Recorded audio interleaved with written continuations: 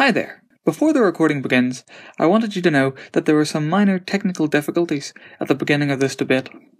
Until around the 6-minute mark, the audio quality is rather lackluster. I was able to make a few improvements, but ultimately there was only so much I could do.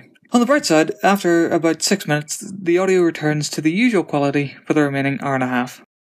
I hope you enjoy this week's debate, and thanks for listening.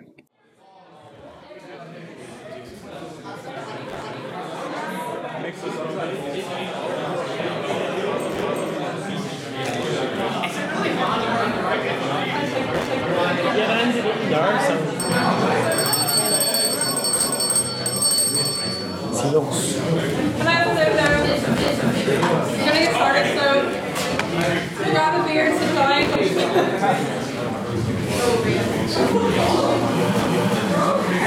Grab a beer quicker and sit down. Yeah, I know it's the best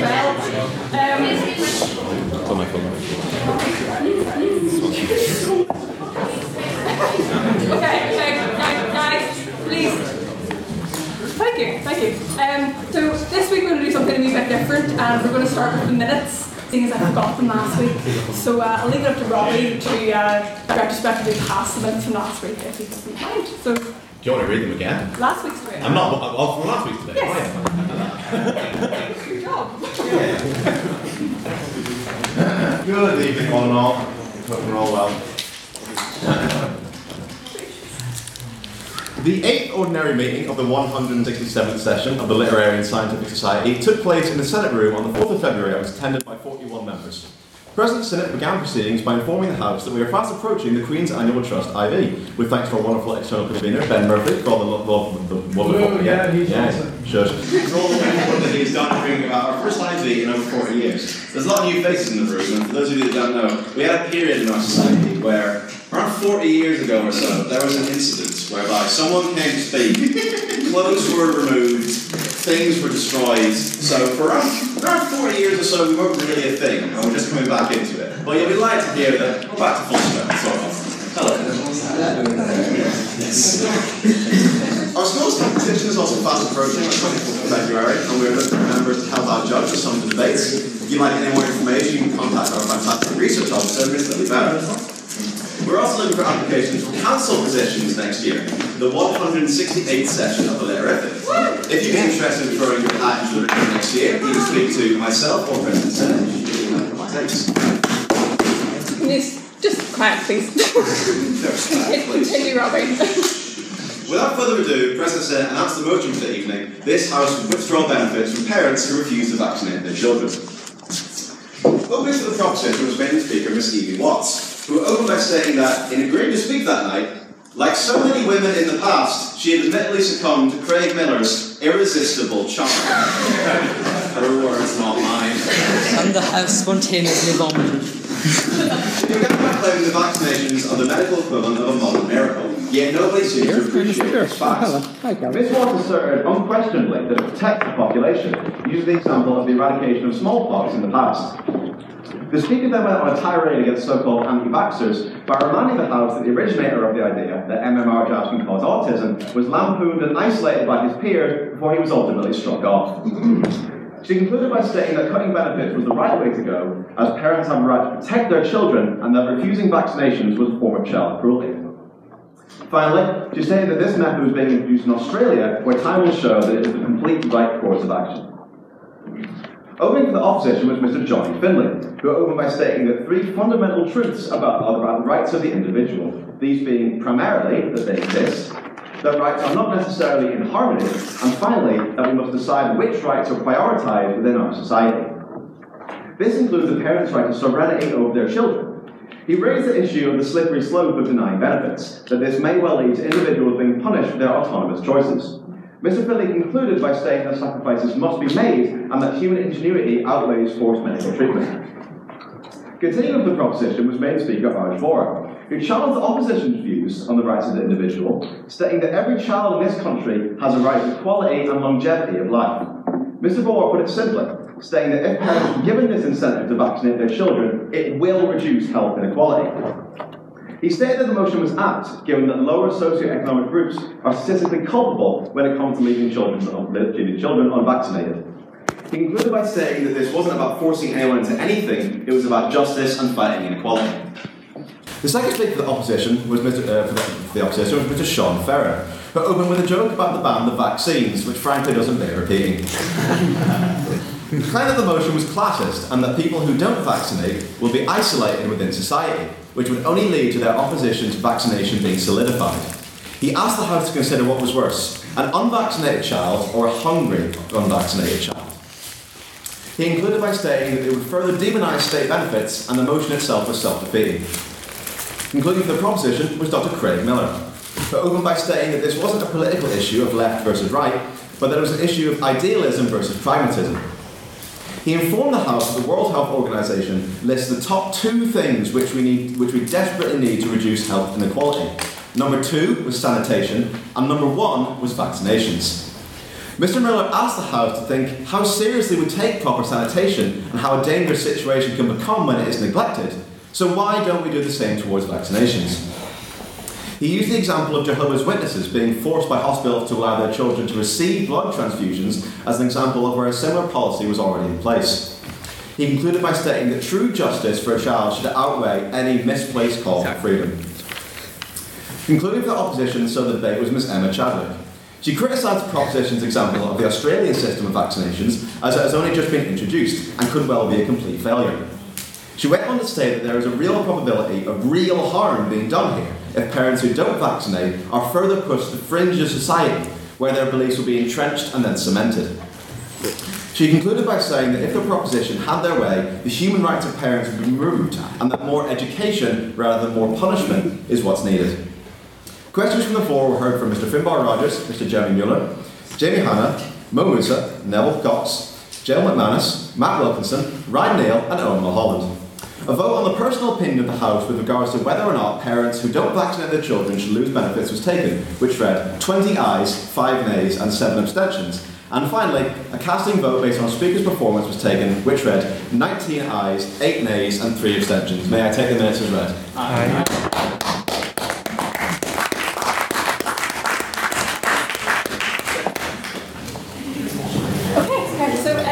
First announcement of the evening. You might wonder why, if you haven't heard, by all the alcohol and birthday cake and birthday party stuff is at the back. You might wonder why there's hummus and celery at the back. It's the better question. So Jem is a vegan, and I'm assuming that there are other vegans amongst us that don't eat birthday cake. So please keep it down. Thank you. Thank you. So so the celery and hummus and carrots are for vegans, pretty much.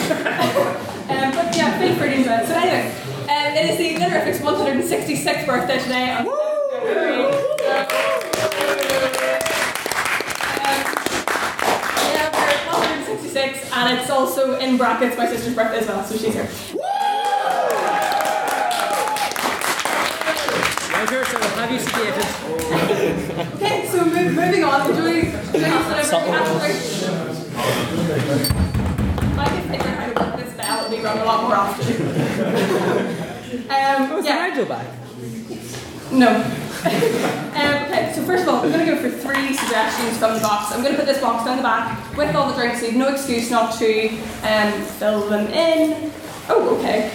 So the first suggestion is speakers should dress properly and wear their gowns in the proper fashion. I think I'm doing alright. Suggestion number 2. Oh, that's about the Halloween debate, I imagine. Suggestion number 2. The Godkin debate. Yeah. Godkin debate was last semester. Dufferin debate is this semester speaker of the year. Pardon? Can I still win? No, you can't still win the Godkin debate. I believe that was Mo. And the last one is instead of sweets, tea, coffee, and biscuits. There's beer, cider, wine, soft drinks, water, Pringles. It's 7:30 Far for away. fuck's sake. Okay, so as already mentioned before from last week, Literific IVs 27th, 28th of February. If you would like to sign up, and even if you have graduated, you're still an affiliate member of Literific, so we will be giving you free admission to the Literific IV, which is over a weekend, and there's I think like 30 teams or something. Ben is more. Yeah. So there's a few teams. So we do still need our volunteers for that, crash spaces for that, and just turn up if you're interested. And there's a social on Saturday night as well. So come on. Pardon? If you want to go to Kremlin, I believe it's Kremlin's the option. So what was it they said? The communist-themed gay bar? Yes. Is what it was.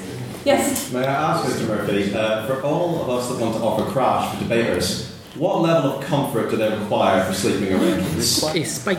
Slightly above the torture chamber, so if you have a reasonably flat floor, I think that's the prerequisite. May I also ask, Mr. Murphy, how many young debaters did you ask me to fill into my living room earlier today?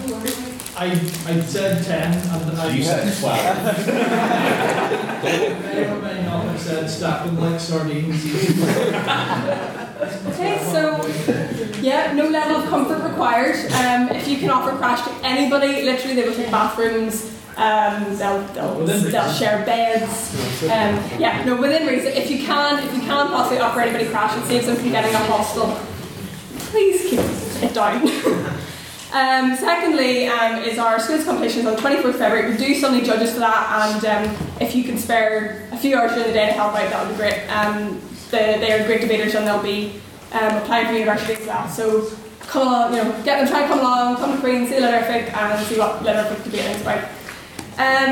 Thirdly, we've a debate next week. We haven't filled up with speakers yet, so it's about this house would open trans-only prisons. So if anybody's interested in that, please see one of the, I think I'm arranging that, and Lily, but Lily's not here. So any member of council, if you would like to speak on that motion. And we are also having our AGM for the replacement, for our council for next year. I'm not getting replaced. For our council for next year, so if you would like to run for any position, president, secretary, treasurer, internal convener, external convener, outreach officer, tech guy, No, you don't run for tech guy. We'll discuss that in the next motion. So if you would like to run for council, please put your name forward. And if you'd like to know more about it, please just speak to anybody on council. They will tell you. They should be able to know what their job position is. And I hate doing that. I really do. I feel like a teacher. So if you would like to run for council, 15th of March is our AGM, and we won't be having a debate that week, so that'll be like our big event this week. And again, there will be alcohol and probably no birthday cake or no salaries. So come for the alcohol and soft drinks. And we'll now move on to the tech guy amendment. You may have noticed this guy with the computer here every week. If you don't know already, our debates are live streamed and they're also on podcasts as well. So if you use iTunes or you don't, you can go and look up which specific debate you're in. If you want to hear anything, if you weren't in it, you want to hear the motion if you missed it, or if you're not here one week, you can listen to them back. And I think Calvin has cool thing where you can he's spliced the specific speaker. So if you only want to listen to yourself, you can only listen to your thing of that debate. And if you're one of those people that just believes what you believe in, then you can do that. So we are putting forward a constitutional amendment, which I believe Calvin will speak about. Should I go now? Yeah. Yes. First of all, and this is not me correcting you, I've called it tech guy over and over again. Tech officer. Just the reason why I bring that up is because the reason why I'm making this is because literally no one wants to take over from me. I don't want to stay here forever. I mean, I really do want to stay here forever, but I can't. So I put, should I explain how this works briefly? I put this amendment to the council, and then the council said that was okay, so now it goes to the house. Basically, I'll read it out briefly, and then you vote on whether to pass it or not. If you have any questions, you can ask whenever I'm done, and if you oppose it, vote against it. If I've gotten something I think they know how voting works. Then right. So amendment. Couple of minor amendments. I have added section 2, part 6. The council added technology officer to the Section 7 elections. The members of the General Council of the Society, with the exception of the Technology Officer, shall be elected by ballot by the ordinary members of the Society, blah blah blah blah. Basically, Technology Officer will not be elected, it will be appointed, because I at least believe that you need to, whoever's doing it needs to be able to do it. They can't just speak very well and be convincing enough not. So that's why I think it should be appointed. If anybody objects, then you can make your point afterwards. Amendment to the order of the elections, just because it was outreach was never added last time this was amended, so I stuck that in there. The Technology Officer shall be appointed by the Council. The appointee must be approved by the outgoing Technology Officer and at least 2/3 of the remaining Council members. And the Technology Officer must be appointed no later than the next Council meeting following the annual general meeting. Can I just overview? Is anybody actually going to vote against this, or because there's a fair bit to read out, and I'm guessing most people don't want to hear me read this for the next 5 minutes. So, go ahead. Yeah, I have questions on that. In terms of, I agree with it being appointed by council because obviously elections take a long time. But can people put themselves forward to council? Yes. So it would work like that. Ideally, what would happen would be whoever's interested would tell me or whoever takes over for me that they're interested, and then they would follow me around at the beginning of the bit to see what I do, and then at the end I would say, okay, sorry, you too, but this guy is awesome and he's getting appointed. You two go run for something. So basically, Technology Officer shall have safekeeping for the recording device and any other technology. He shall be or she shall be responsible for the maintenance of websites and non-social media accounts, and then they're specified. They shall be responsible for ensuring that the recordings are edited and released to the public in a timely manner. And they'll be responsible for live streaming if they want. Live streaming is a bit of a pain in the backside. I almost literally want to kill myself right now. It is so bad. It is such a pain. Thank you, Rob. Thai bros. So yeah, that is not required by the Constitution. It's an optional thing. So yes, I think that's pretty much everything. So I've been doing this for just over 2 years now. And it was done by half a year before that, as far as I'm aware. By another guy. It was done by Queen's Radio for 2 years, and then I convinced the council to move it in-house so that the Litter gets complete control over what happens. And I convinced them to get this recorder, so they actually own their own recorder. So I think it's important that this is an actual position, because I honestly, not meaning to make myself sound awesome, but I don't think anybody's going to volunteer, just going to go, yeah, sure, I'll do this for no reason once I leave. So I think it's important that there's an actual constitutionally mandated role. So yeah, did I miss anything? Okay, yeah, the only thing I'd like to add to that is that the tech officer will have a vote on council, so yes. You're not just here doing it for no reason. People do listen to the streaming, people do listen to the podcast afterwards, and you will have a vote on council, so you will be a council meeting, you'll have a say on what happens, and I think that's about it. Can I just say that even though I am, at the moment, this close to being terribly suicidal, it is really fun. It is really fun. It's really not that hard. The hardest part probably would be showing up to the debates every week. But if you're going to be doing that anyway, or if you're going to be here for most, it's fine for you to arrange for another council to do it 1 week. But being able to put the podcast up every week and creating a lasting record of what happens is a deeply fulfilling experience. I would recommend it. So to vote? Yeah, we'll go should it be first. second? Somebody second. So somebody second. What question? Sorry. Question. Ben, Lee. Oh, 2 seconds. Excuse me. Questions for it? Anyone? Yes, Johnny. Well, just on a point of order, I seem, please genuinely correct me if I'm wrong, but I seem to recall it was standard practice to only debate and vote on constitutional amendments at the AGM. No, there is a thing where if it's put to the council first, the council can pass it and then. Things for the AGM can be brought up on the evening. That's fine. Just, of course. No, go ahead. Keep going. Oh no, just secondly, I just feel like somebody should ask if the position is appointed and not elected. Just what is the rationale behind them having a vote on council then? Because they're doing a lot of work, and it would be nice to have some sort of reward. I've been doing this just because for 2 years. I'm a weird guy, so that's fine for me. But I need someone to take over for me, so I need some sort of incentive. And it's not entirely unreasonable. I do a fair bit of work, so I think it's reasonable, honestly.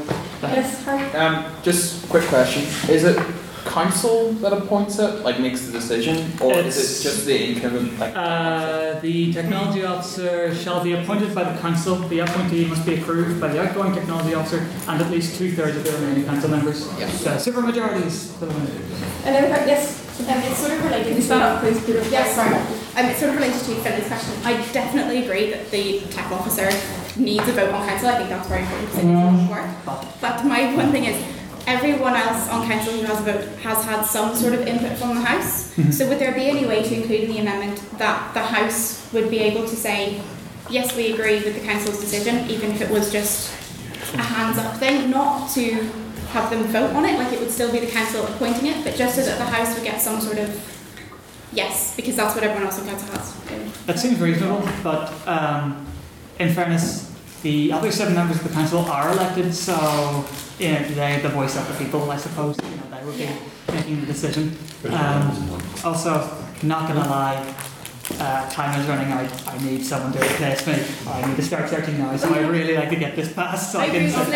Would anybody like to second Sophie's proposed amendment to it that once the tech officer was ratified by the council, that the House would have a sort of majority say? I'll second it. Second that, and yes? Just the choice between that and Ron, like we have nominations, I guess, but nobody's going to vote for Ron because that would be the Well, Ron's always an option. As seen by the SE elections 2 years ago. The problem is that then, if there's more than one person who wants to be appointed, you then appoint the one person, but then the House puts them down, so then it becomes an election by proxy. It's like, okay, happy this guy, so we move on to number 2. So then the House votes on that guy, so then number 3. I really don't think being elected first is a good idea. It's just me saying. Okay. So yes, can I just say, I think you're actually massively understating the difficulties of electing a chief officer. Like a treasurer requires specialist skills, other roles require specialist skills. Like in most instances, there's probably only one person. It's probably easier than just elect them at the AGM like everyone else. True, but speaking from experience, I was a technology officer at a previous institution, and the guy who took over for me was grossly incompetent. So, I stand by entirely my amendment. Okay, so your proposed amendment would be that they're just elected along at the AGM along with everyone else? Okay. Would anyone second that proposed amendment? To being elected rather than appointed? Fair for us to propose incompetent as well. No? Okay. Yes? I agree with that. I'll just be the unofficial name. Okay, so shall we move to a vote with the proposed? Yes, Johnny. Sorry, well, I just. These amendments do take a while, so. I just want, in the interest of formalising it to people, to have a say, can I propose an amendment which would remove the tech officer vote on council? Just because I'm not satisfied personally with that. Yes. Okay. Can I ask? Does anyone want to say? Can I ask Johnny a question?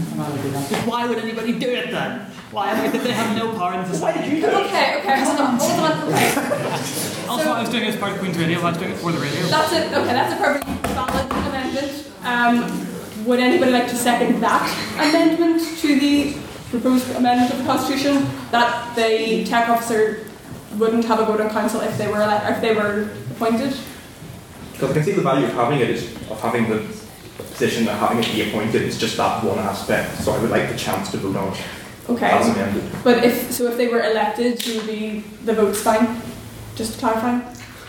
If they were elected, their vote on council is fine. No, I think probably they should be appointed because it's a technical position. Okay. If they were elected, I suppose yes, the vote on council would be fine. But that's rolling 2 amendments into one. Okay.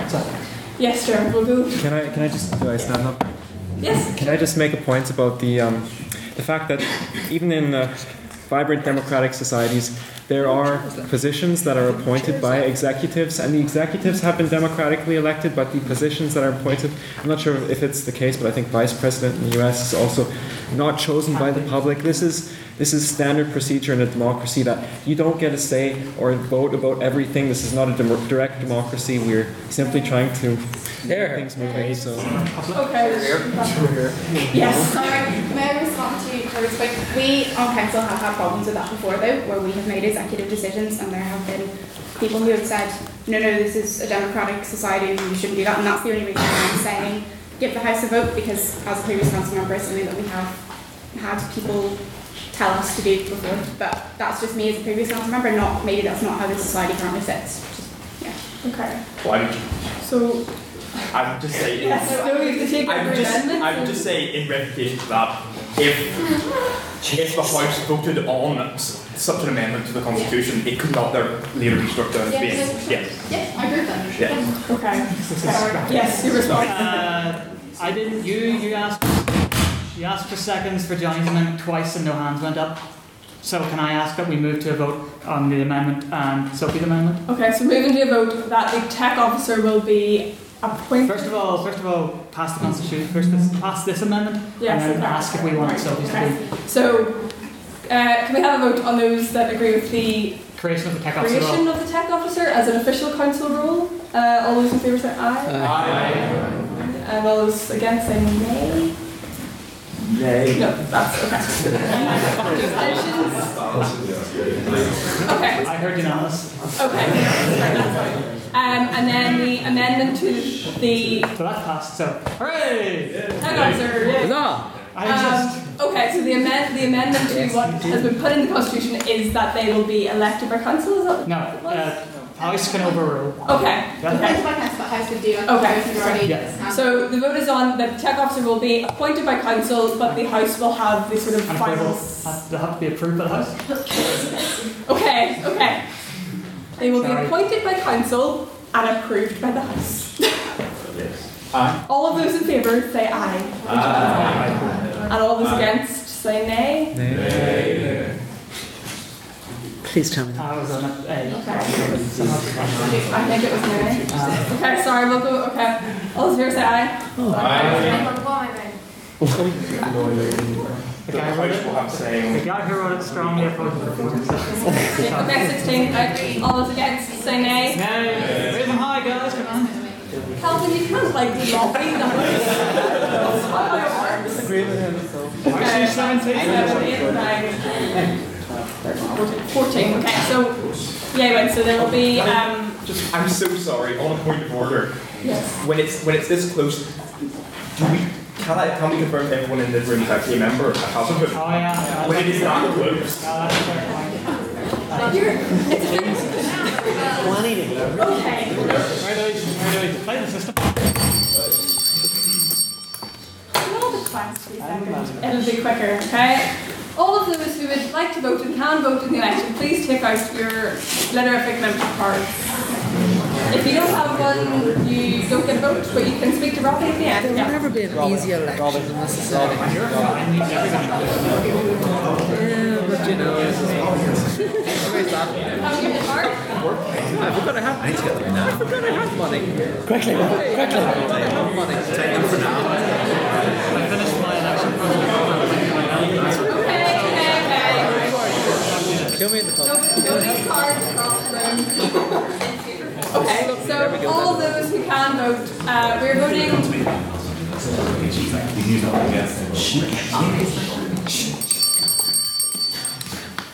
Okay, so we're voting for the amendment to the tech officer rule, if I have got this correctly, that they will be appointed by the council and ratified by the House. Is that correct? Okay. Yeah. All of those in favour, please raise your membership cards and say aye. Aye.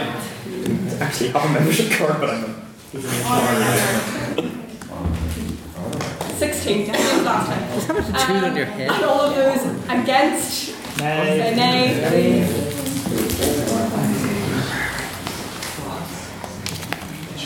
Okay, and all those abstaining or yes?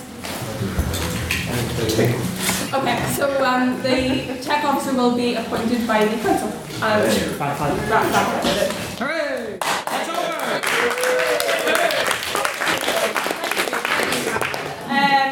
Okay, so next we will move briefly on to private member business, which is the fun part of the evening. I have a really expressive face as well, so it doesn't look like you have a bitchy resting face bringing this bell, like, does it? Okay, private member business. This is a chance for you to bring up any topic in the news, One at a time, please. Any mini debate you'd like to have? Anything about council? Yes, Ben Murphy, please stand up. I'd like to propose a motion that this House would sack Jeremy Hunt. Okay. Are we all unanimous agreement on that? Yeah. Okay. Anybody like to comment on Ben's motion? Anyone like to second Ben's motion? Second. Okay. Just go straight to a vote. Okay. All of those who would like to record in the minutes that the letter, if it would indeed sack.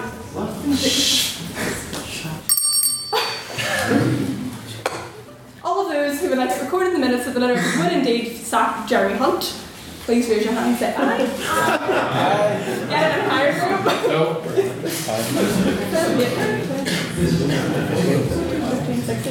16. And all of those against sacking Jeremy. 17. All of those against sacking Jeremy Hunt, please raise your hands and say nay. Okay. And all of okay, Craig Miller cannot vote in abstention. And all those abstaining on whether we would sack Jeremy Hunt. Shane resign. 5, 6, sorry. Okay, easy. A damning review. Any other private member business? Yes. I'd like to move this House to behead Jeremy. Seconded. Can I put forward a motion for a slippery slope argument? That was seconded? Yeah, sure. Okay. Any objections, I suppose? Also, yes, I object as well. We're going to have to go for a vote if you're... I can speak into Okay. My objection to it would be that could be construed in a court as criminal intent. So I would advise the House accordingly. That's a fair point. Would you like to retract your... No? I'd like to retract. Thank you. Any other or what is the word? Private members' business. That's not the word, but yes, it's okay. I'll go try. I know I've already spoken a lot, so I'll keep it. But this is much more exciting. I would like to propose a motion that we are all very excited about the ripples and gravitational waves of this government. I didn't hear that after that, so... Black holes was... And it's very exciting. Okay. So black holes. Einstein's theory is being proven. Okay. Would anyone like to comment on the fact that the black holes gravitational waves in black holes? It's not really a comment, it's just there's a lot of theory and a lot of research being going on since September. Good. And our lecturer who's been part of that is told us before the conference started that it pretty much was true that they had discovered gravitational waves. Okay. So it was pretty interesting to find out before the rest of the world. Cool. Sure. That's a comment, isn't it? Yes, that's a comment. Maybe you're like to clarify for the House. We didn't. 4-1 for space time. Space time. Yes, Johnny. Could I ask Ms. Stratful a clarification question? Yes. Could I ask if you, by the word excited, that is value neutral? Because I'm quite terrified about it because it proves that black holes exist. But that is a form of excitation. So. I am also terrified, but I've also spent the week learning how to build computers. So in a room by myself watching videos. So nothing to do with that was very exciting. I like the inflection in that. I spent a week learning to build a computer in my room. Yeah. Any comments on black holes? Could I propose an amendment? If you stand up, yes. I'd like to change the wording of the motion. Very excited to very concerned. So now like a second Harry's amendment. Can I give one information? Yes. Black holes aren't anything to be scared of unless you are incredibly close to them. They exert no gravitational force at all on you. If the sun is a black hole, we wouldn't fall into the centre of it. They don't eat everything around them. That's not what they are. So. I just want to point on that. If they are dangerous to the things that are right next to them, that will make them grow where they will become dangerous to more things. I'm this close to having you neutered. Black holes evaporate over time with Hawking radiation, so they get smaller. Just a point. Could you stand up and like audibly say your point? Okay, so I believe we're voting on the motion that this House is concerned. Would someone like to second Harry's amendment to Sophie's proposed? No. Second. Concerned. Anyone against the fact that we're concerned? I think it was James. Nothing to be afraid of. Is there a majority that's against that? Can you raise your hands?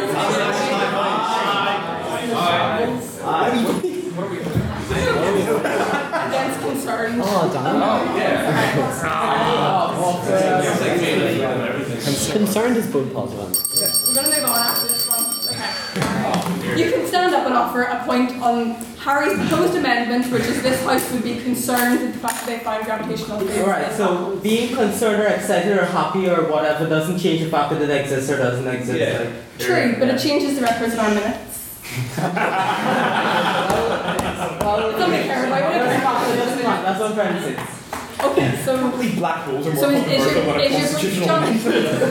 your proposed amendment that the literature shouldn't care about finding gravitational? No, I stick with excited. Excited. It's a backward start.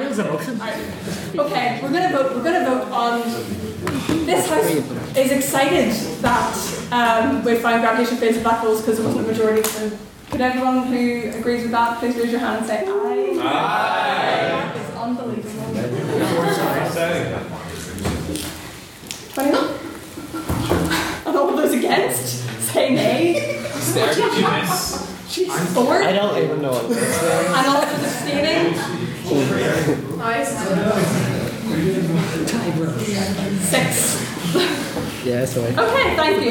We'll move on from private members' business then. We've got Literally tiny. Does anybody have like an Apple Lightning cable, for iPhone 5 that upwards 20 bars? Anyone? The fuck is a lightning cable? Does anybody have a charger?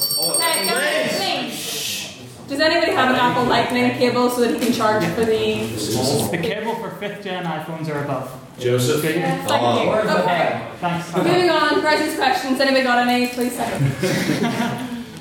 Yes. When are we going to start the debate? Okay. Yes. I move that we just start the debate now. Yes. If you do have any questions, we would. Yes. Done. Right, okay. As you can see, we have extra speakers on either side today, so we're going to have 5-minute speeches, which you'll all be glad to hear. So, same rules as always, 5-minute speeches, first and last minute are protected, which you will hear by me ringing this bell whenever I can figure out how to work it. And if you have a point of information, please be quiet. If you have a point of information in the middle 3 minutes, please stand up and say on that point, sir, on the pipeline, and if they say no, it's up to the speaker whether they accept or reject the point. No barracking, don't ask questions in succession, or too quickly in succession, and I think that's about it. We'll have questions and answers at the end. That was it, fine. So I would like to welcome the first speaker for the proposition to open the debate on this House would have the right to bear arms in the UK, which is Mr. Harry Adair.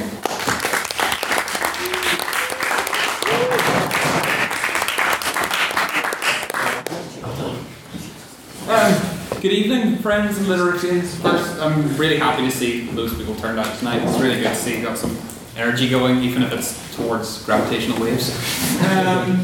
Okay, so what I aim to do, and hopefully the rest of the proposition will follow up on, is to present a credible moral and practical case for the liberalisation of gun laws in the UK. To this end, I will go into 2 points mainly. That is, first, building the case that people have an inalienable right to self-defense, and then moving from there towards a practical, credible proposal for how we would work that out. What a right to bear arms in the UK would really actually function. So let's get stuck in. Yes, a man's right to own a gun, most notably in the United States, but in other countries, is based fundamentally on the human right to self-defense and the ability to fend off those that would violate their personal security and their family security. So, where would we gain the justification for such a right? Well, it's laid out clearly in both EU and British law in that it is out there to promote the right to both family and freedom from fear, life and personal security. And that's mirrored in the United States Declaration of Human Rights, Article 3 specifically, which, quote, "Everyone has a right to life, liberty and the security of person." So it can be reasonably expected with most people that a person has a right to life. So we can extrapolate that further. At that point, come on. Yeah. So if the person has a right to life, why are you going to give them guns which can potentially end it? Well, I'm going to go straight into why that is crucial, the crux of what I'm going to get at. Specifically,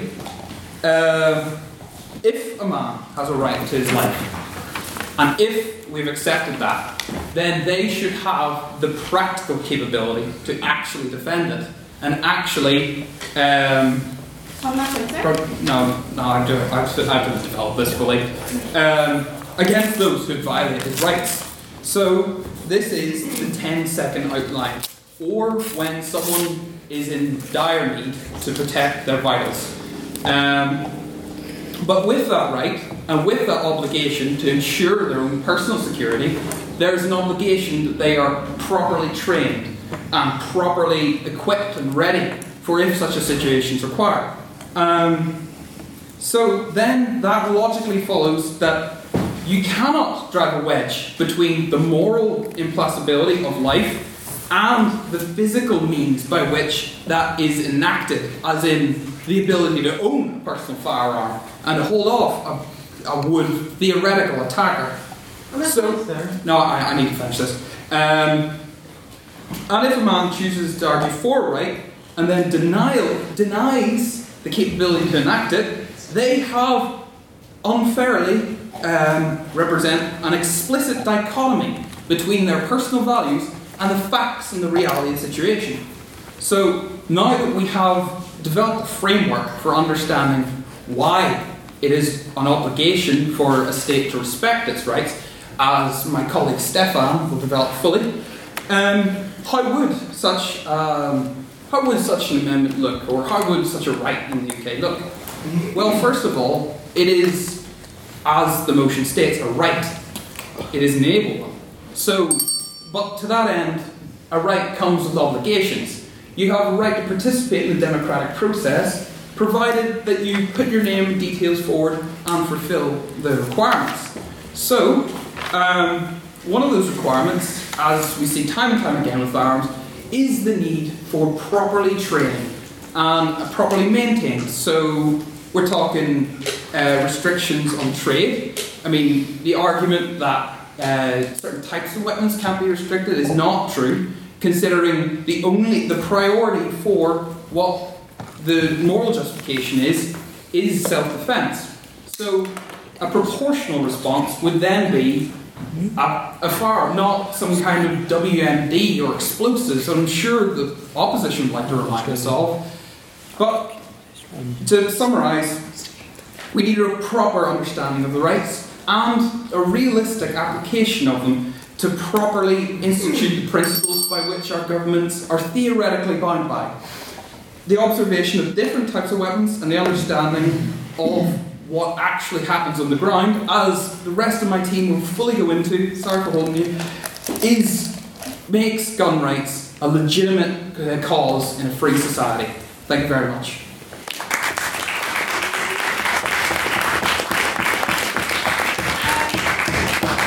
Thank you very much, Harry. And I would like to welcome first opposition for this evening, Mr. Richie Gallagher.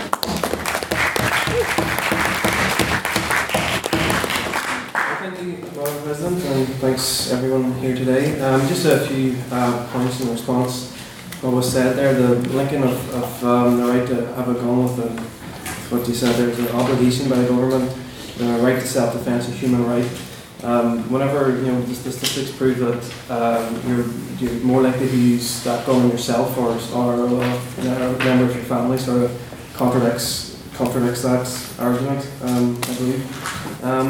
But I'm going to start off by sharing with you a story.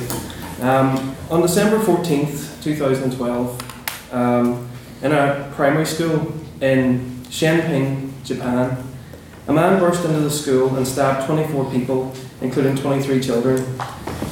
Now this got a bit overshadowed in the media, and understandably so, because it was the same day as the 14th of December 2012 that Adam Lanza shot 20 children and 6 adults in his nearby elementary school with a semi-automatic machine gun.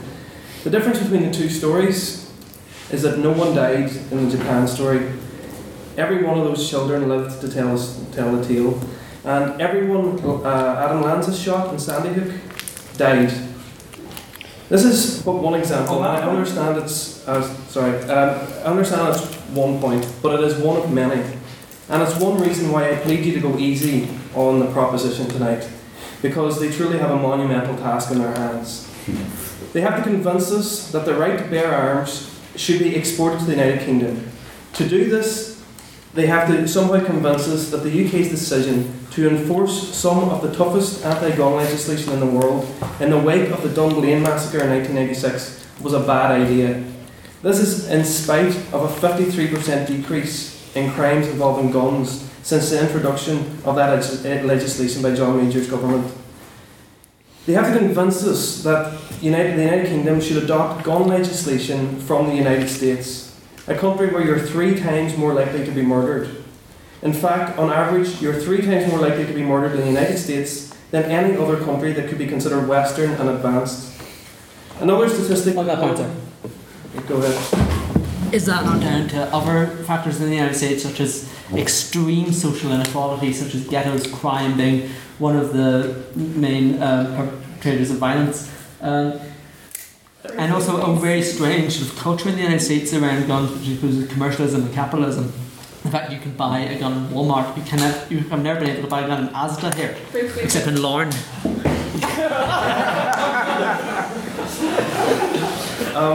No one is saying that there isn't other factors that make up. There is the social inequality is one, but to say social inequality doesn't exist in parts of other countries where they put America to shame, and that statistic is testament of the fact that guns are very likely a cause of that statistic. Another statistic that often gets overlooked in this debate is the statistic that you are twice as likely to commit suicide in the United States as you are in the United Kingdom. As the majority of suicides in the United States are by the way of a gun, this is important. So I really don't understand why anyone would think that adopting any legislation from the United States in regard to any of this would be a good idea. The proposition have to convince us as well that what they believe to be their individual right to have a gun somehow trumps the lives of possibly thousands of people. On that point. Sorry, I have to get through it. They have to convince us that this libertarian ideology, the right to bear arms, despite overwhelming evidence to the contrary, isn't self-defeating and plain stupid. In the United States, you are much more likely to use a gun on yourself or a family member than you are on a bad guy. A cop is much more likely to use a gun on you precisely because he's been trained to assume you have one than you are to use it on a bad guy. And it might be going off on a bit of a tangent here, but because there is statistically more guns in America than there is people, I can't really fault this approach by the police, in all honesty. And this is an example of how the lack of gun control underpins so much of America's problems. The proposition also have to convince us that there is some sort of appetite for or jealousy towards America's Second Amendment right. The fact that there is a significant voice in the US calling for gun control and on this side of the Atlantic not a whimper in favour of extending the right to bear arms says it all, really. We're happy with the statistics we see before us. Thank you very much. And finally, even if they do manage to convince you of all of this, they have to persuade you that all things considered, to still take the chance of extending the right to bear arms in the UK, and I, for one, am not going to take that risk. So you can find it.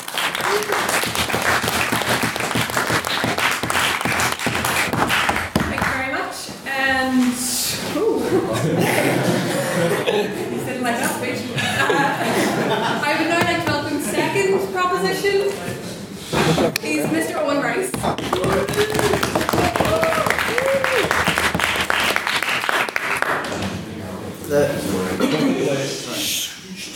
The first point I want to make is that just because guns are dangerous, it doesn't remove a fundamental right, even if they are dangerous. Like, for example, you have the right to drive your car. If you were to get into your car without a seatbelt on, that's a lot more dangerous than having a gun in your house.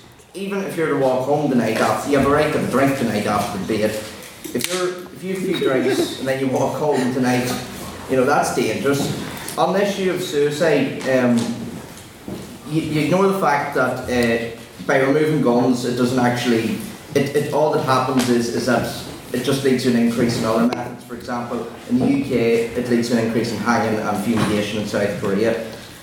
You also assume that we're just going to be handing out guns, like you could just go into a shop and buy them easily. No, this would only be to responsible individuals who have been gone through proper background checks that will be discussed by one of the later speakers. The opposition's debate is based on emotion, not a rational argument, which will now be discussed.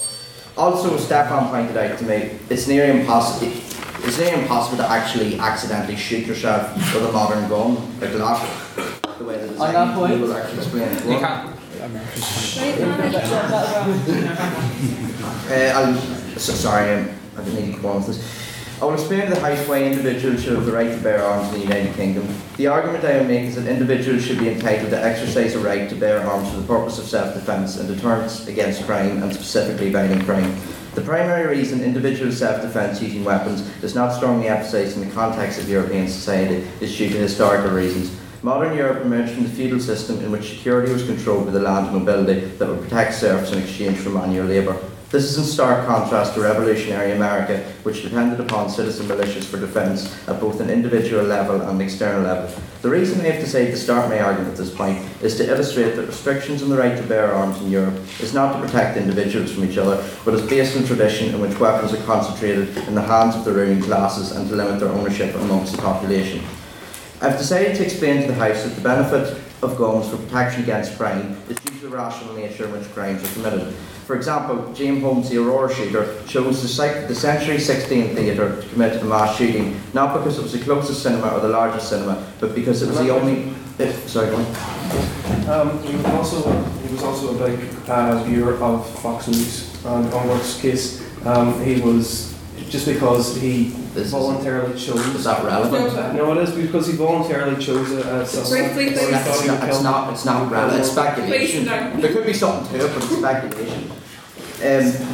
But when mass shootings themselves are not rational, it shows that the way in which they're calculated is rational. For example, just a few days ago, a terror suspect, Kahal Abu Rayyan, was arrested for attempting to commit a mass shooting in a Detroit church and said on social media, quote, "A lot of people go there, plus people are not allowed to carry guns in church." While this is only one particular type of violent crime, the examples clearly illustrate that criminals prefer soft targets where there is less resistance. Now we must consider the reverse scenario in which the potential victim is armed. Because of their capacity to defend themselves, potential crimes against them become less rational. In a study of 1,874 prisoners, Professors James Wright and Peter Rossi found 81% of smart criminals were tried to determine if a potential victim is armed. 74% indicated burglars would avoid occupied houses for fear of being shot. 57% said most criminals feared armed citizens more than police, and 40% said no thank you. 40% said they were deterred from committing a crime because they believed the potential victim was armed. From the study, Wright and Rossi concluded that armed citizens have a beneficial effect in reducing criminal behaviour. In a separate study, Dr. Gary Kleck from Florida State University found that gun use was the most effective and safest way of resisting a robbery or assault, in fact even safer than surrendering or running away. What distinguishes guns as a tool of self-defence is that it tilts the balance of power in favour of the possessor, regardless of physical strength. A quote from the American frontier summarises this as, "God created men, Samuel Colt made them equal." Therefore, this means that people who are particularly vulnerable to violent crimes due to a lack of physical strength or a societal perception of weakness would disproportionately benefit from the right to bear arms. In Northern Ireland, elderly people would be among the primary demographics that this would benefit from, that would benefit from the right to bear arms due to the vulnerability of elderly people to violent home invasions. A Belfast Telegraph article from October states the number of domestic burglary victims aged 60 or over has risen by more than a third in 2015. According to the latest PSNI statistics, from April to the start of September, there were 606 recorded offences, compared to 445 over the same 6-month period in 2014, a rise of 36%. Because guns equalise the balance of power in a conflict scenario, it would mean elderly people could effectively defend their homes and themselves without being entirely dependent upon a police response, which in some cases may not be possible before it's too late. It is also worth mentioning that guns would greatly empower. It is also worth mentioning that women would be greatly empowered from the right to bear arms. It is a disgrace that women are. Can I just finish off? Very quickly. Okay. It is a disgrace that women are unable to avail of the same freedoms of movement as men due to fear of criminal actions against them. An example of this is in 1986, the City of Orlando offered firearm training classes for women in response to a wave of sexual assaults. Within 1 year, the number of sexual assaults drastically decreased, most notably rapes dropped by 90%. Evidence also shows that when a woman was armed, only 3% of rapes were completed. Furthermore, the probability of serious injury from violence is 2.5 times greater. I can't finish. Okay. Thank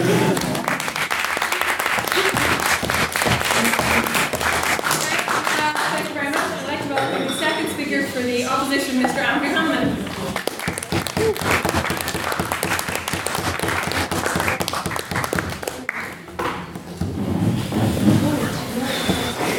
I didn't realize I was just having to speak up. That's okay. Hold on. Right, so my dear friends, I thank you for the opportunity to lend me your ears tonight.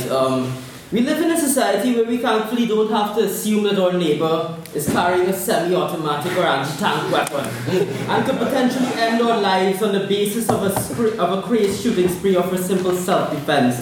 This is because we've learned lessons. We've learned lessons from the tragic Hungerford massacre, and we've learned lessons from the Dunblane school shootings, and most of all, we've learned from that great chunk of land across the pond known only as America.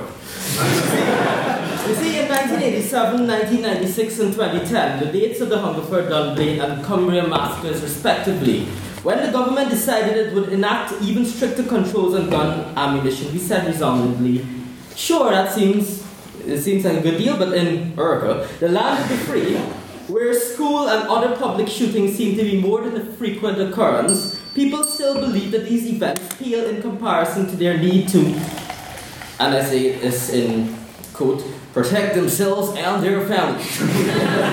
I ask tonight, would they need to protect themselves and their families if guns weren't so readily available to the public? On that point, yeah. Well, I mean, we saw most notably with the Paris tax that these weapons are still floating around in the illegal market. To this end, would it not be a contradiction to claim that to get legal would cause that problem? I know what you're saying, yeah, but these people were in a country. You think these people had the guns in their votes already to, like, if there was guns were legal, you think the people had guns in their votes already to just defend against terrorism? No, they would not. They would have had to leave their guns outside, and they would have had the same consequence. So, this isn't about America, obviously, because we may draw some parallels, and we've talked about crazy maniacs being able to go into Tesco in Newtonbridge or Aston Larn or whatever you like to purchase instruments of mortality. But I mean, obviously the club card points must be phenomenal. But like, imagine the mayhem and a perilous society that would be sanctioned by such a wanton move. Because rights are a funny thing. We have fought for many justifiable ones in the course of our nation's history. But when we are fighting for the right to bear arms, don't be mistaken by the pretense of self-defense or the ability to protect ourselves. We don't know what we are capable of. I mean, I can feel really... I can feel really happy one day and walk into a store and get a shiny new assault rifle or pistol and feel that I'm now protected from my neighbours, co-workers or the Conservative Party or any other threats in the country. But that security won't last. Because we have our days when we don't feel so good, like the days when we feel that the world is a terrible place, like nothing in our lives is going right. And on those days that we're most dangerous, I mean, not all of us are going to take out the gun every day and shoot ourselves or somebody else, but you never know because life is pretty grim. All right, now. And how about that guy that keeps calling their significant others late at night? I mean, what if he does something that really pisses you off one day? In your irrational moment, are you going to think about self-defense? So, I mean, look, let me give you a scenario. Sure, if a Michael Jackson tribute artist moonwalked through your child's bedroom window one night, you wanted to protect your kids from that smooth criminal. So, you want to pull your rifle out off the shelf and make this predator beat it. But when you enter the room, you see that he's pointing the gun at you as well. And you instantly regret your stance on gun laws, since you remember he was behind you in the queue at Tesco to get his gun as well. I mean, fake MJ could have gone on the black market and sourced a gun, but no thug sure as hell would sell it to a guy who came in grabbing his crotch and uttering high-pitched squeals at the end of every sentence. The major point to note is that many people wouldn't even be able to afford one if they were illegal and thus in limited supply. There was an appeal to feminism given there by these pro-gun activists that insinuated rapes perpetrated in gun-free zones in the US are the fault of the law for prohibiting the woman to be armed at all times. But as a true feminist, I say that's all rubbish. How about creating a society where women don't need to worry about... No, you can't. Where women don't need to worry about rapists striking out of nowhere. Access to gun for self-defense. But so could the guy who wanted to rape her. So who do you think is going to be more prepared in that stance? If you love guns to quell your paranoia or to make up for an anatomical defect, then admit it. Because that's about the only reason you've got in this gun debate. If you wanted to protect yourself, you would have to have it ready 24/7, always ready for that moment of attack. Unless the UK was a Call of Duty map, you're not going to have that privilege. But then I hear you say in your relentless paranoia that the government and military can turn against us, so we need to fight back. But our AR-15s and AK-47s are no match for Apache helicopters, tanks and fighter jets. Your best bet is probably just voting Lib Dem next time. So don't be fooled. You aren't as safe as you think you are. And you do not need guns. And if you need one, the police can give you a license, in which case you've probably been a bit bad yourself. So oppose this vexatious argument, ladies and gentlemen. Thank you very much.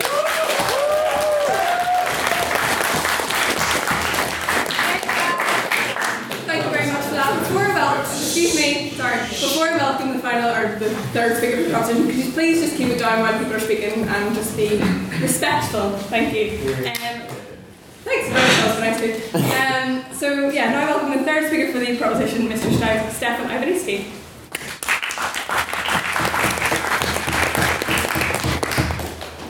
Ladies and gentlemen, the opposition here are selling a lie of firearms being an infernal machine which, once awoken, will slay your firstborn. They are calling for a complete ban of anything they saw in GTA or Call of Duty. They might as well ban alcohol and contraception, or consumption of meat, because I assure you that those bans would be much easier to exercise. Firearms never do take away the threat of violence or death. A ban on handguns will not prevent you from getting stabbed. Nor will prohibition stop you from consuming alcohol. Opposition is playing on your fears, while Owen spoke facts. Northern Ireland is one of the countries where it's easiest to obtain an illegal firearm. And also, anyone in this room, upon showing their driving license, can buy a legal .50 caliber revolver. Or you can even convert a nail gun or make your own gun from scratch. To make a taser, all you need is to break open a camera. To make a Gauss gun, you will just need a few more cameras. Sir?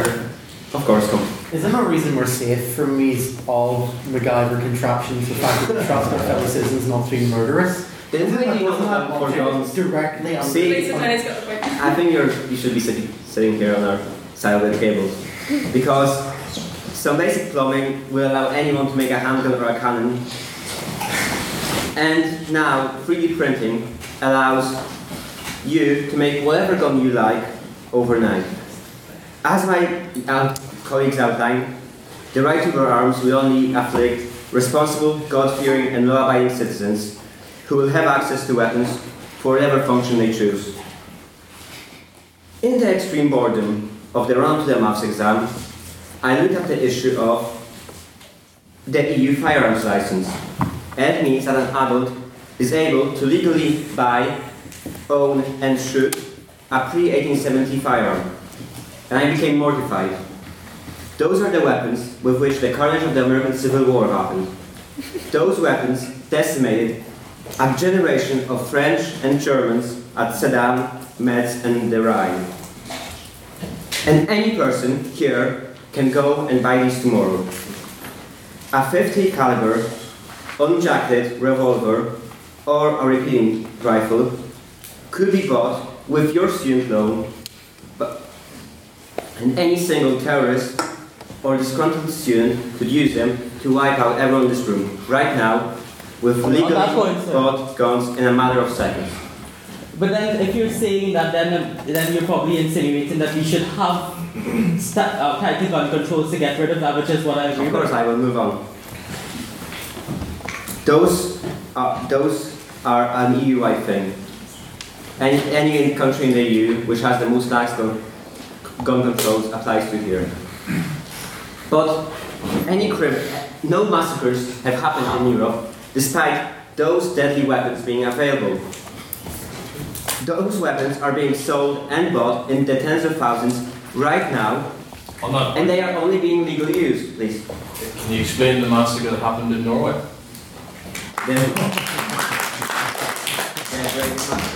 Yes, that was a hunting rifle. That was not one of the 1870 firearm. It was not an old. On that point.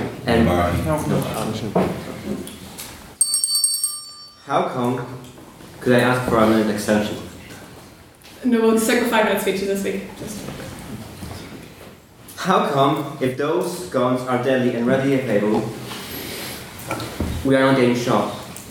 Could be that the media and the opposition are proving the facts to sow fear in our hearts. If guns throughout Europe are being used safely, why is it that our right of self-determination and self-defense is being denied? As my colleagues have said, the denial of God-given rights is the first characteristic of a totalitarian state. Before the rise of totalitarianism in Europe, the only weapon that was regulated was a breakdown carbine for fear of poaching. The opposition are using extreme cases while forgetting that over a million crimes were prevented in America alone last year because of the threat of the use of a weapon by the victim. I beseech everyone in this room, especially the voting members, to not be the deaf led by the blind. To open your hearts and minds to the idea that you can be your own master.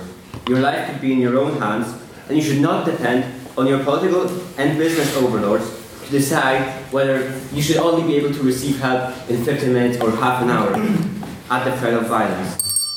Politicians have special branch. Millionaires have bodyguards with full automatic weapons. And here in the opposition, we have a strong, and here the opposition to the motion has a strong interest in keeping you in fear and defenseless. Let us remember that our freedoms were won through revolution, using mostly personal arms. So I ask you to vote for yourself and for the proposition. Thank you.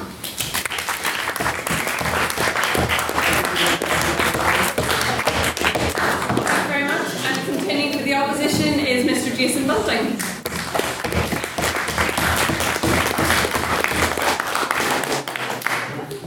Madam President, distinguished guests, honoured opposition, I'm an opposition for the group. Just one quick point to bring up before going. You seem to be insinuating at the start that we already have alcohol's probably going to kill us, so why not just bring a deadly weapon into it? We already have some guns, so let's just import them all from our market. It doesn't really hold up, I don't think. we're here tonight to discuss a phenomenon which kills 90 people a day in America. We're here to discuss a phenomenon which kills 33,000 a year. It has killed children in primary schools, it's killed people watching movies in cinemas, it has ruined lives and torn apart a political system. And now we're arguing that it shouldn't be imported into the UK because it doesn't sound great. The proposition is going through a lot of political heavy terms. They're going to talk about libertarianism, they're going to talk about George Washington, they're going to talk about George Bush. And to give them due credit, some of them will make sense. But after the glossy terms have sort of vanished from your mind, I ask that you reflect. On that point, sir. Yeah, go for it. We aren't mentioning any ideologies. We are completely neutral. He says we're talking about feminism, you say we're talking about libertarianism, we're just talking common sense and facts. Well, I totally refute that because you were talking about the rights of women to equal men. That sounds like feminism to me. And this gentleman was talking about being free. That just sounds like libertarianism to me. Just because you don't use the actual word doesn't mean you're not referring to it. So the first responsibility of any government, just to move on, is to protect its citizens. And gun control saves lives. That's the most important thing you have to take away from this debate. The fact that the UK does not have the right to bear arms right now is saving lives. We can't really honestly say that more homicides occur in America because more Americans are homicidal. It doesn't make sense. There are reasons why you see such terrible statistics on the news. There's reasons why there's repeated that the response to every sort of massacre is so predictable because we see them all the time coming from America. We don't see it coming from America. Yes, go for it. With respect to the opposition, I really haven't heard the proposition making an argument that we're trying to import anything. I think it's understandable to say that the UK is a totally different society to that of America. Here. Well, I'm saying we're importing not like literally the guns, but we're importing the idea that anybody should be able to own a gun. So I'm talking about another ideology, but I know you don't. So the right to bear arms is an outdated, useless, but moreover dangerous souvenir from a time of revolution. We're not in a revolution anymore, and we don't need a well-regulated militia. So I want to address an argument that says that criminals don't obey the law, so why pass any laws about gun control? That doesn't make sense to me because it's like saying that because criminals have a natural proclivity to burgle someplace that we shouldn't try and stop them from stealing things. I don't really understand that. On that point, well, with the deepest respect, I don't think you've particularly been paying attention to what the propositions brought forward. What we've said is we understand the fact that priori that these violent crimes exist and that they certainly play a role. I mean, to what extent you can regulate that with social factors is unnecessary. But what we said specifically was that the prevalence of them and the prevalence of it escalating to a situation is fundamentally less than if you have a well-regulated state of firearms being in rotation. I mean, the statistic he used was 80% of criminals would not go through with it if they knew he was armed. So how do you respond to that, fundamentally? Because the idea that by giving everyone guns we're going to stop less people shooting, it doesn't really make sense. I mean, we don't need a well-regulated militia. And people often say, we have a right to bear arms, but they forget the first part. Also, I would just like to pick up on a couple of things where I said that the rate of suicides is double in states with less stringent gun control, and in America, a child between the ages of 5 and 14 are 17 times more likely to die by a gun accident.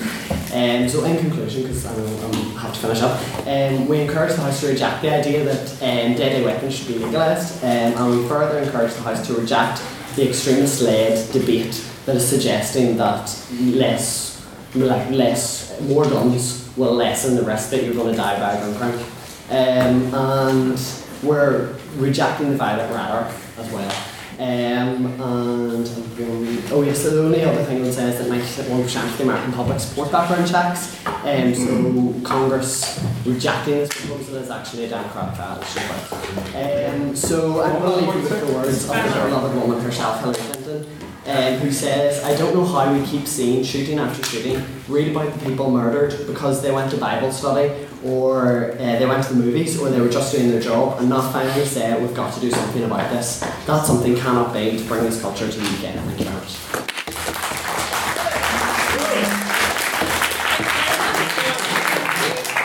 We give Jason another round of applause for his maiden speech.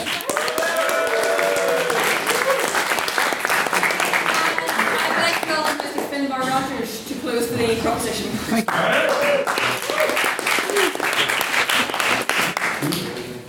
My Nigel Farage impression.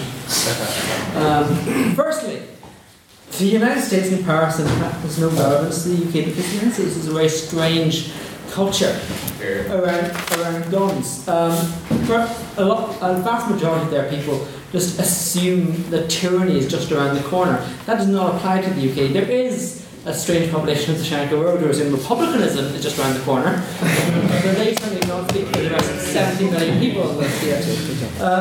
And also, the Second Amendment, a lot of the problem of the gun debate in the US seems to stem from the fact that a lot of Americans can't read, And the ones that can choose not to. The Second Amendment is explicit in what it says. It says a well-regulated militia, being necessary for the security of the free state, the right of the people to keep and bear arms shall not be infringed. Now, James Madison and Alexander Hamilton were pretty smart guys, and I'm pretty sure for a well-regulated militia they did not mean 3 guys in a pickup truck in the car park of the local Walmart. No, thank you, just getting started. What they meant was, because this, in the context of times before there was a police force or even street lamps, essentially what they meant was the National Guard or the Army or even the police, which we all have nowadays. Also, what was ignored by most speakers, except for Stefan, who alluded to it in some way, is that it is already perfectly legal to buy a gun in the UK. There are, in fact, 2 million gun licenses currently registered in the country. No, thank you. Just we have sensible gun legislation, which has worked very well, because since the Don Blaine massacre, I can count mass shootings on one hand. I can count mass shootings using guns bought legally on one finger. I was thinking about this debate before, I was brought to mind the first debate of this year, which was this House would legalise marijuana. I can't remember, if I could just have a quick show of hands, who was there? I was speaking. Oh yeah, I forgot that. Anyway, another quick show of hands, who would support the legalisation of some or any drugs? From marijuana right up to heroin, whatever. One or another. Really surprisingly few. Who supports the prohibition of alcohol? Fair enough. Is your mind swayed at all by the fact that alcohol, various drugs, often lead to violence or various health disorders? About point? No, thank you. But it seems different. The case is just different for this debate in particular, for guns. On that point.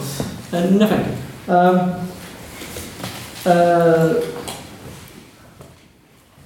One yes. forward, sir. What? Yes, sir. Just because something doesn't happen less doesn't mean it doesn't happen too much. I don't care if it can be counted in one hand, I wish it didn't have to be counted at all. I'll get to that later. The case here doesn't seem to be about human safety or indeed personal liberty, which is a ridiculous point. The case seems to boil down to there are some people who just like guns and some people who don't. And those two groups don't like each other very much at all. When it comes to guns, drugs and abortion as well, we all know that we can't eradicate these things from our society, but the most we can do is to make them as safe as humanly possible, which the UK has done. Since in this year alone, which is only 2 months old, bear in mind, there have been 5,500 incidents of gun violence in the United States. Whereas if you take the countries of the UK, Germany, Denmark, Switzerland, Australia, Scandinavia and Japan, you will find a population roughly the size of the United States, yet year in, year out, they very seldom exceed triple figures in incidents of gun violence. It is clear that current legislation is working. It is not perfect. But the problem with our current legislation on guns really comes from the more chaotic nature of the British Constitution. The fact that we have an uncodified constitution, which I think is a good idea, but legislation on guns is based on 4 separate acts that take place over the past 100 years. So the Firearms Act of 1963, how does that relate to air guns? Or something which quite often can cause fatalities if they're shot close range in the ear or the eye, or guns that are used in broadcasts by actors. There should be some kind of modern sort of update to gun reform, but broadly it is working. there. So, give me a moment. You've had 40 extra seconds. Yes, Wrap it up, please. it's not entirely perfect, but find me a law that is, and I will find you a unicorn making love to Norman Lamont. Okay,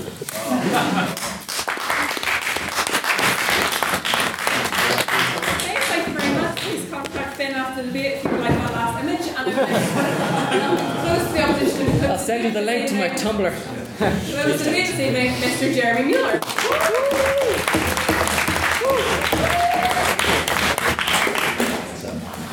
Well, first of all, Finbar, I'd just like to say that I think we're coming at the issue from a similar perspective, but we're interpreting the motion differently. And I would say that fundamentally what the motion says is that the right to bear arms should be something similar to the Second Amendment in the United States, which is more of a natural right, something that comes before any kind of permit or any kind of license. And so I would have to disagree with the motion, but perhaps agree with you on a few points. There's a question to consider for this debate, I think, and it's relevant to this issue.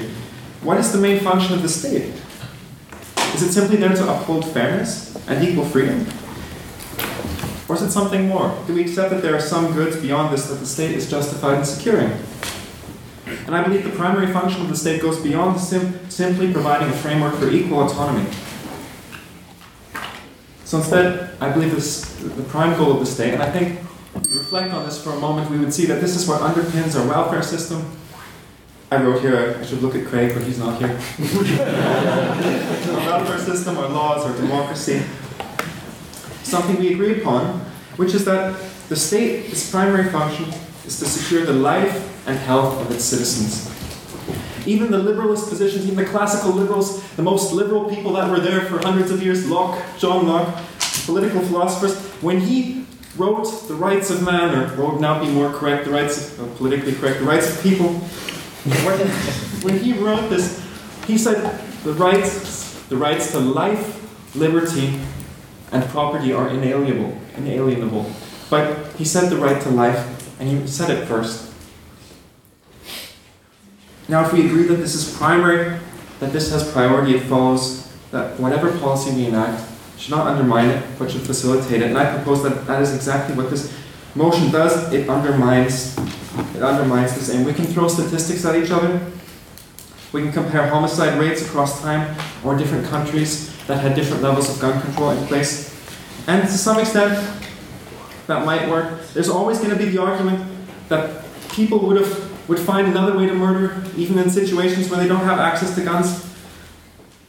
And if there's just one victim, I would agree, perhaps, that it is an argument you might listen to. But there are certain kinds of murders, certain kinds of crimes, certain kinds of mass shootings that are simply not possible on the scale and with the severity that they happen. They're simply not possible if certain kinds of guns, if firearms aren't accessible. Now, let's just think about... I'd just like to continue. If that's okay. Let's think about what the right to bear arms would bring to the UK. And let's think about what it has brought in places like America, where I'm going to talk about Newtown again. I'm sorry if I'm saturating people with this, or our team is. We just mentioned it twice. But a guy named Adam Lanza, he was able to shoot 155 rounds in under 5 minutes, and I did my research. I've checked that. I double checked it, because it's surprising. 155 rounds from 30 round magazines. That means, for those of you who are slightly less literate in gun parts, he's able to shoot 30 times before he has to reload. There's no way to rush someone like that.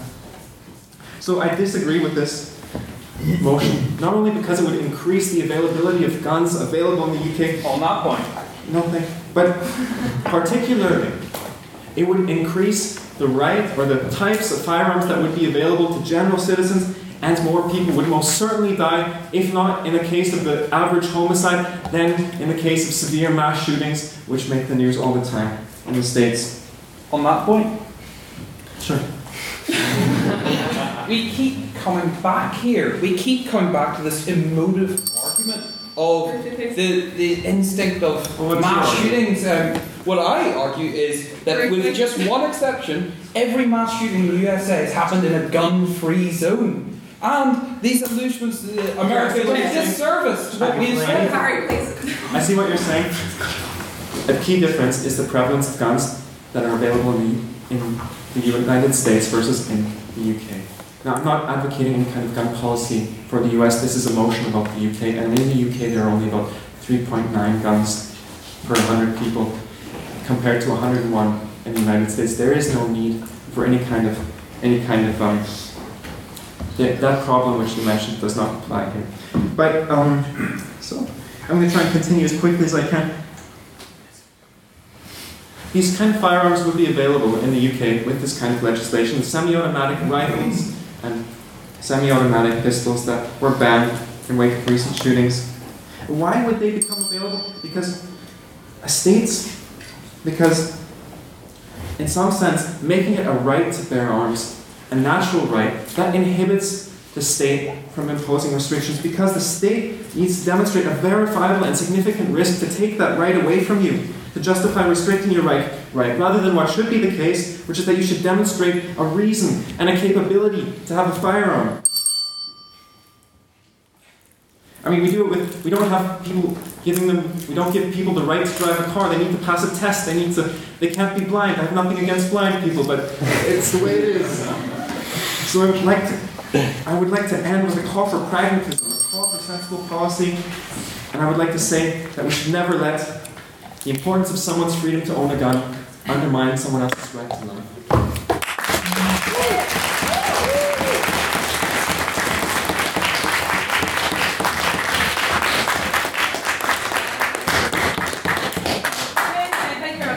Very quickly to we have 2 rounds of questions. So if anybody go proposition, opposition, and then abstaining motion. So if anybody would like to ask a question to the proposition, which is this side of the guys, please stand up, state your name for the minutes. Yes.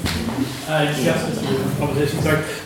The first speaker's argument was basically the issue with gun-free zones is that to solve that we'll have lots of good guys with lots of guns. Now the problem with the good guy argument is that there's statistical research that says even if you're professionally trained with a gun, like policemen, your accuracy rate, even professionally trained, will never go over 50% unless you're in someone with the SAS.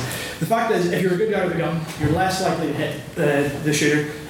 When the police turn up, we have many white males with guns. That happens to be quite a large proportion of America. You instantly make yourself a suspect. So you're actually creating more danger for you and the rest of the people around you than you are if you allow, if it's just the one person with the gun, or if you take guns away from everyone's gun.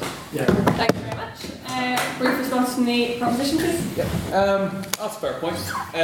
What I was trying to get at, though, was to develop that more in the direction of it wasn't so much, the classic tired, good guy with gun, bad guy with gun, because that's honest situation. That's not going to happen. This is a very simple dichotomy. What we were proposing was the very instinct. There's no coincidence. This keeps happening in gun-free zones. It's because they know there will be no opposition, and to begin with. So in the practical reality of it, even though, as you correctly stated, the accuracy will be less than a coordinated SWAT unit, which is used to doing this sort of thing, what happens is there is a general decline in any situations actually happening. That was the main practical crux of our argument. But yeah, apart from that, fair point. Thank you very much. We'll skip responses just for this week because it's quite long. Okay. Does anyone have any questions to the opposition? That's these 4 lovely guys here.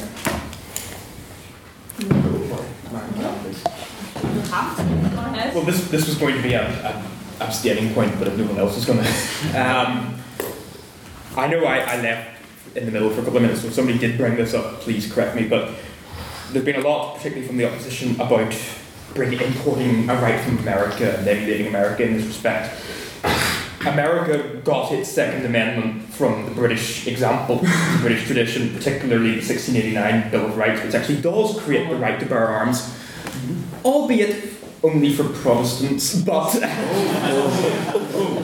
the point I would make is that the UK already does have that right, and it is a English tradition rather than an American innovation. One response to the opposition, please. You see, we've changed a lot of things from 1689 that America has not changed, and we know that. I mean, because I come from Trinidad and Tobago, we basically copy and pasted everything from the English law book, like the Constitution, into our law. We never amended it, and because of that, we homosexuality is punished by I don't know whatever it is. We have a lot of civil rights that you all don't enjoy. that you all enjoy here, because of the fact that you all have amended it and you've done that very well, and you all should be proud of yourselves because of that. And America hasn't done that, and we should not be using that as an example because we've learned from them. So thank you very much. Thank you. If somebody's responding, if you don't mind. No responses this week. In the bar, house bar afterwards, see them right now. Do we have any points abstaining on the motion, sort of general points on the debate on the motion? Yes. Stand up, statement for that, please. Jimmy Cargill. I'm wondering what both sides think of the argument that we need an armed proletariat to, in case of an oppressive government, it needs to be taken on. Thank you. One response by the time, please. Please keep it down when you're speaking. Yes, I would believe that if the people are capable of using force, then a government which decides to become oppressive will have that avenue of using force against the people close to itself. It only applies to the US and not the UK. There's no responses then. Thank you. Thank you. Can we have a response from the opposition on that point, please? Again, I think this has been touched upon, but in what such a scenario could you possibly imagine an armed proletariat, as you described, having the troubles? They're not no, he said the troubles with them. Oh, yeah. Well, we're not going to. But you know, you're not going to fight drones. You're not going to fight the whatever military the British Army had. You're not going to make an imprint on the British war machine. Like, so why would you tell that to the okay, thank you. Please. Okay, last round of questions. Can we please? No, right. You can respond in the bar, house bar. Say about 9 o'clock if we all can get out of here. So, this side, okay, do we have a question? Final question for the proposition before we continue? Anyone else spoken? Yes. So it's kind of been variously proven that wearing a cycle helmet makes you more likely to cycle dangerously. Having a knife makes you more likely to commit knife crime. So why is it that having a gun makes you less likely to commit a gun crime? Brief response from the proposition, please. For a start there, hang on. I own several knives in my kitchen. I've never stabbed anyone. Though I've been sorely tempted on many occasions. But again, one thing I forgot to mention was there are considerable background checks in the UK which they just don't have in the US. If you want to go and buy a gun in your local supermarket or another state supermarket and then take it home with you if you're on holiday, you can. But in the UK, you have to go through a vigorous process where you prove that you're responsible to own a gun. You know how to handle it. You know how to use it, and also that your past history shows that you're unlikely to shoot innocent people in the face.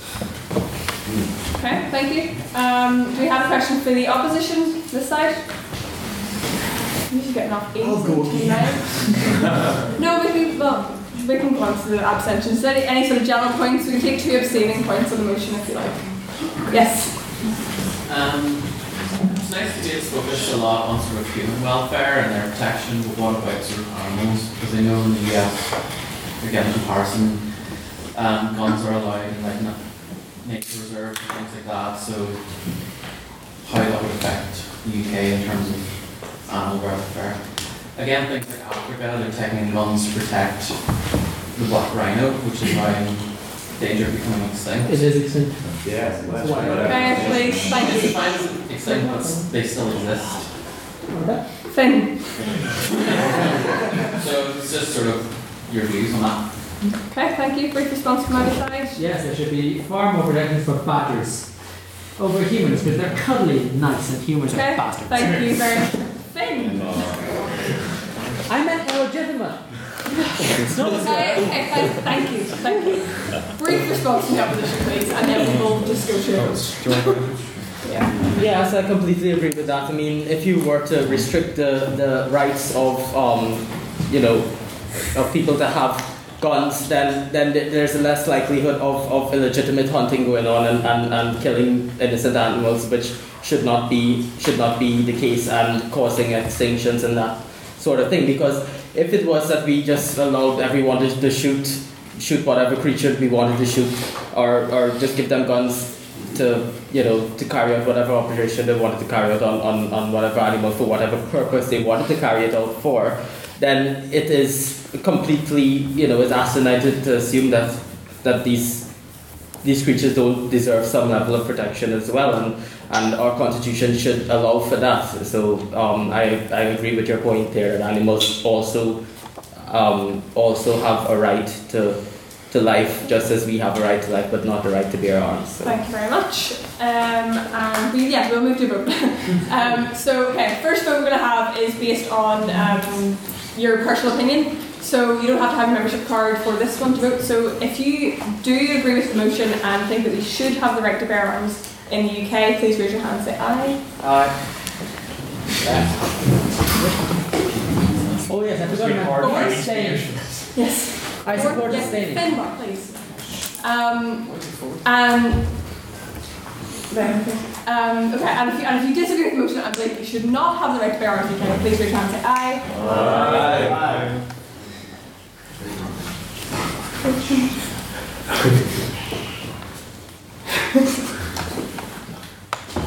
34, I should be better at counting. And all of those abstaining. Meh. Yeah, I got you, Calvin. I got you. 7. Okay, and this one is the binding votes on who wins the debate and is recorded in our minutes as the sort of winning vote. So get out your shiny membership cards, which you should have to hand.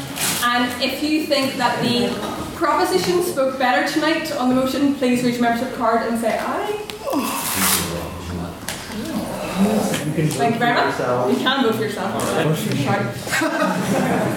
Great. Thank you. Entirely unjustified. And all of those who think that the opposition spoke better this evening, please raise your card and say nay. Aye.